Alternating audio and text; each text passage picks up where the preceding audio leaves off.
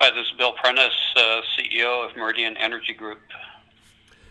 The Meridian Energy Group. You mind if we just get a quick update on how things are going with the Davis refinery out in Belfield, North Dakota?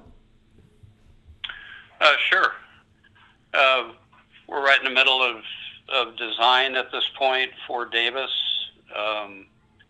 McDermott International out of Houston is our contractor for that. We're also proceeding with preparation of bid packages for all the fabrication work and including the modules for the refinery, of which there are I think there are over 200 at this point that we're looking at. And so that effort is continuing. Also a lot of activity going on with respect to our crude supply and product marketing agreements and activities. And of course, the plant is fully permitted as of June of 2018, but there's been a significant level of litigation activity associated with the project, and we've been winning at every step along the way there. But there are two current challenges at the Supreme Court that we're working our way through. So litigation continues to be part of what we do. I know. I should mention that also just that our activity level is also increasing on the second of our refineries down in Texas. And let's get an update on that in just a moment or two. I did want to stick on the Davis refinery for just a second because over the last several years, you've used the term the new normal when it comes to these type of infrastructure projects, to where it in reference to the litigation and the organization behind environmental groups and opposition, that sort of thing, to where really it's almost where it's a stall tactic, if you will, and it's created a new commonplace, a commonness, if you will, for timelines and scheduling fluctuations. Can you comment to me on that a little bit? Yeah, and we've had opposition to the refinery since day one. As you know, when we first talked, it was in connection with the opposition that had showed up for our conditional use permit hearings down in Billings County. But opposition has good aspects and bad aspects. The refinery design is stronger and cleaner as a result of us knowing that we were going to face that opposition, particularly in regard to the air quality permit. And quite frankly, I welcome that aspect of it. It made us work harder to make sure the plant was going to be unassailable from a technical point of view. So we're grateful to that. But the process of getting the permit itself was protracted because of the threat of litigation.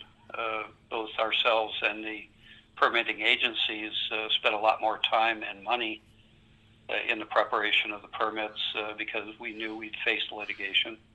And since we obtained the permits, the lawsuits have cost us quite a bit of money and have delayed the projects significantly.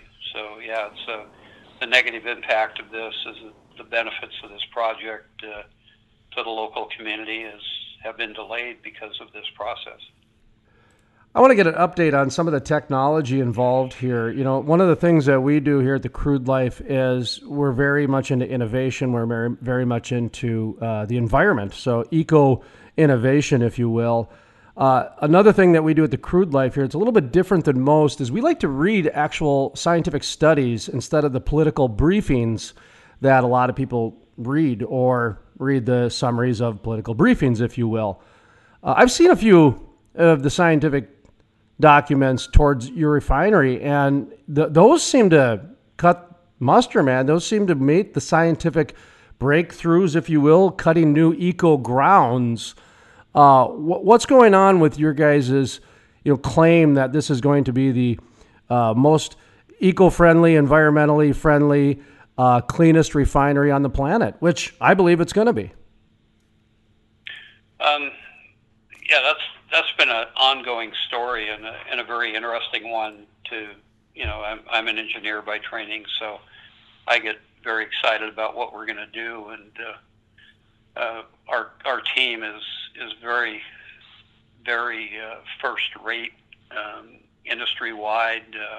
These are guys who didn't want to do things the same old way. This started during the permit process. I think a lot of people were confused by the fact that we got very excited about what we were going to be doing on air quality, even after we filed the first generation of our air quality permit application. And in fact, we came back in April of 2017 with an amended application that showed reduced emissions. We were so excited about what we were able to achieve on the engineering side. And this is just a matter of the fact that nothing like this has been done in 40 years. Last full conversion refinery was built in 76, I think it was. And there's just been a lot of technology developed that hasn't been applied comprehensively in a project like this yet. So obviously we were excited about that. The permit was granted based on that new engineering, and although we were very conservative in doing this, we were able to achieve a synthetic minor source designation for the plant, which again was a first in the industry. Oil and Gas Journal called it historic. And since then, when we get into the details of design, as we've been doing for the last 6 months, we're going to be able to do even better in actual practice. So, our ability to surpass even what we've committed to in the air quality permit is just, we're amazed by that, and we're very proud of it.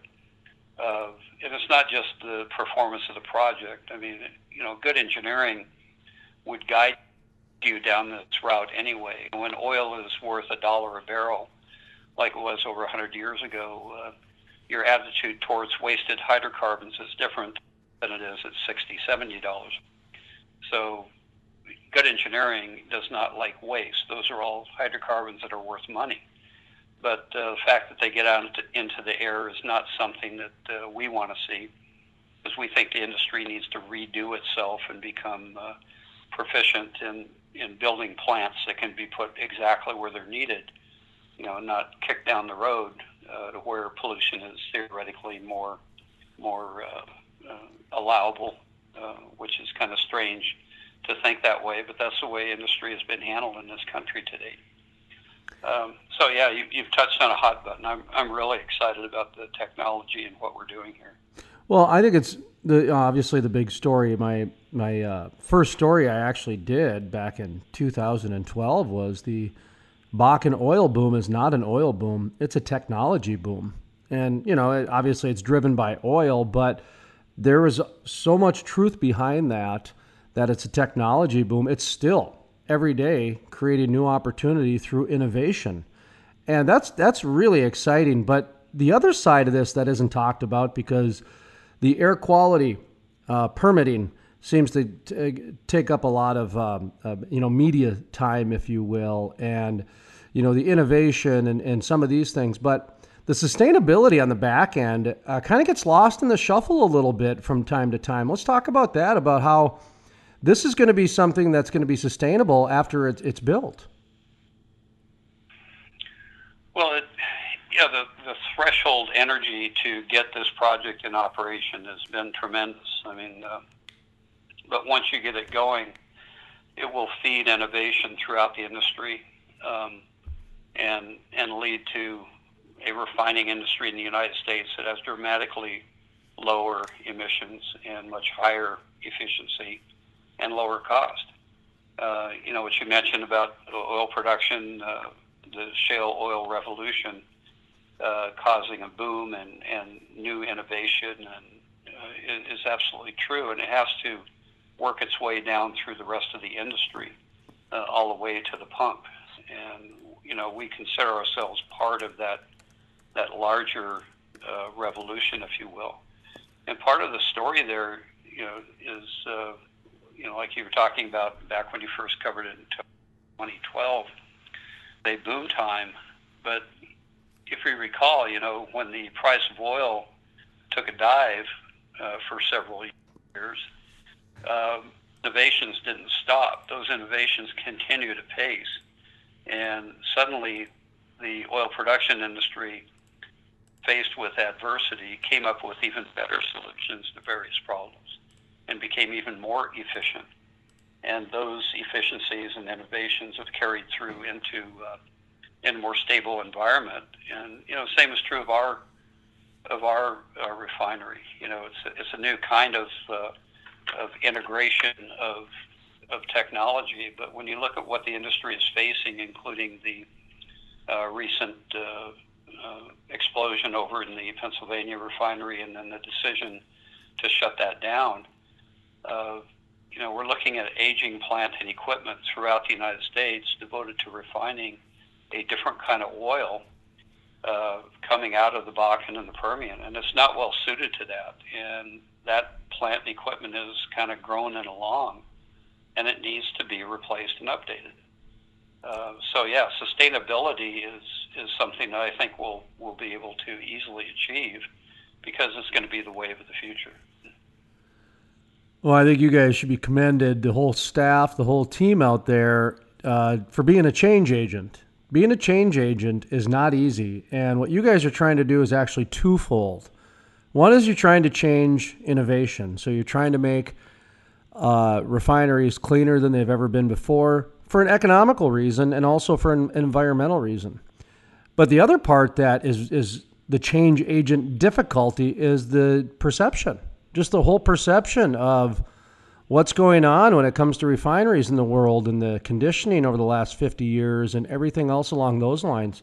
Do you guys ever, take a step back and realize, you guys are actually, kind of, like I've said from day one, we're going to be reading about this in history books, because this is how monumental this is. If you guys have thought about that, exactly how big of a change agent you are, because you keep going, you're going to be doing another one down in Texas, the Walton refinery down in Kermit, Texas, which we'll get into. But I just wanted to get your reaction to my comments on, your trailblazingness is really more than a trailblazer and a pioneer, because you're changing innovation and perception. Well, it's that part of it, and I think it's important for people who work hard and do something that's difficult to maybe reach around and pat themselves on the back once in a while. And we do that occasionally when nobody's looking. But for instance, yesterday, we had some gentlemen in here who were representing a group that had won the rights, the permits, if you will, to build a series of refineries in a West African nation. And they had previously been engaged with one of the major oil companies and a major U.S. EPC company to implement that plan, and then heard about the Davis refinery up in North Dakota. So they came to see us. They don't want to build one of their grandfather's refineries. They want to leapfrog ahead into something that's more efficient and cleaner. And so, we've been recognized worldwide now as an innovator. And that was very gratifying. I don't know how quickly we're going to be able to address something like that when we're so busy on Walton Station and Davis. But, it's nice to know that there are people out there watching and that they like what they see. And it all started in North Dakota. Well, you guys have been pretty transparent from the beginning. I know that. Talk to me about the transparency involved with this. Was this something that you guys had meetings with, or was this something that just kind of came natural a little bit? Because I know the state sure loves the transparency you guys have. Well, I've been in the energy business a long time, and I think that one of the things we wanted to do as far as the organization is concerned is to be innovative there as well. people in the energy business tend to be very, close to the vest. That's And saying by it and lightly. large, yes, it's a strategy that's time proven, but again, that doesn't work this day and age. And you also get companies who focus on a storyline and who's going to be the spokesman to carry that storyline. And it's better just to have your guys authorized to speak the truth about what's going on whenever they're asked. And that way you don't get into a situation where people are getting a different story from different parts of the company and don't understand what's happening. And that's bitten us a few times, I had a recent interview where a news journalist was asking about where we are in financing the projects, and the resulting report was just pretty astounding to me because it didn't reflect anything that I told the guy. He just kind of grabbed a number here and there and wrote up something that has been repeated a couple of times that is absolute disinformation. And so it gets very frustrating. There is a price to be paid for openness, but it is not a matter of policy or concerted messaging. We don't know how to keep track of any weird stories we might decide to tell, so let's just tell people what's going on. One of the things I love about the Kermit, Texas announcement with the Walton refinery is that it really shows how much you guys believe in what you're doing. And that to me is just crystal clear with that announcement. Talk to me a little bit about the Kermit, Texas Walton refinery down there. Well, it's an interesting site. It's right on the western edge of the Delaware Formation, which is kind of in the middle of the whole overall Permian play. It's a growing area, very consistent product coming out of there, and the infrastructure for moving crude around is developing rapidly. The design for the refinery, because of the nature of the crude, is going to be very similar to Davis. The only thing we have there that's different really is a higher sulfur content. And that means actually it's better than Bakken because we can use conventional sulfur removal as opposed to Bakken requires a slightly more custom technology, because Bakken sulfur is so low. And so it's just going to be a little bit more traditional refinery. It's going to be a little bit larger than the Davis refinery. Texas permitting is, from a regulatory point of view, very similar to North Dakota. So our experience in permitting the Davis refinery is directly applicable. In fact, the same guys are going to handle the entire process for us. And we're just excited to get it started. We did the land deal back in February. We've been collecting information, and we're just about ready to start soils and geology work there, and then we'll be starting the permit process very quickly. I know I mentioned that the action of going ahead with another refinery shows how much you believe in your technology, your innovation, and everything else. But also it shows that you guys have put together a model, a formula. Talk to me about the Meridian model that you guys have come up with, because it appears to me you guys are leveraging some technologies and some resources. Yeah, our intellectual property is not purely technical. If you could still patent business methodology like Amazon did back in the day, we'd be real busy with a patent application right now. But the technology itself is already proven. We're not doing anything that's bent scale, that needs to be proven. This is all lead pipe cinch. We know it's going to work. The way we integrate it is different. The way we handle the control technology is different. It's going to be the first digital refinery in effect. So it embraces everything that's evolved over the last couple of decades on information technology. And we find that that combination requires very little tweaking when we move from one shale basin to another. And so, therefore, it's not a perfect cookie cutter, but it's close enough for us, and we're going to take it elsewhere. The Walton Station site is done. We're starting all the work necessary to move the permitting forward. We have a third location that we're inciting on right now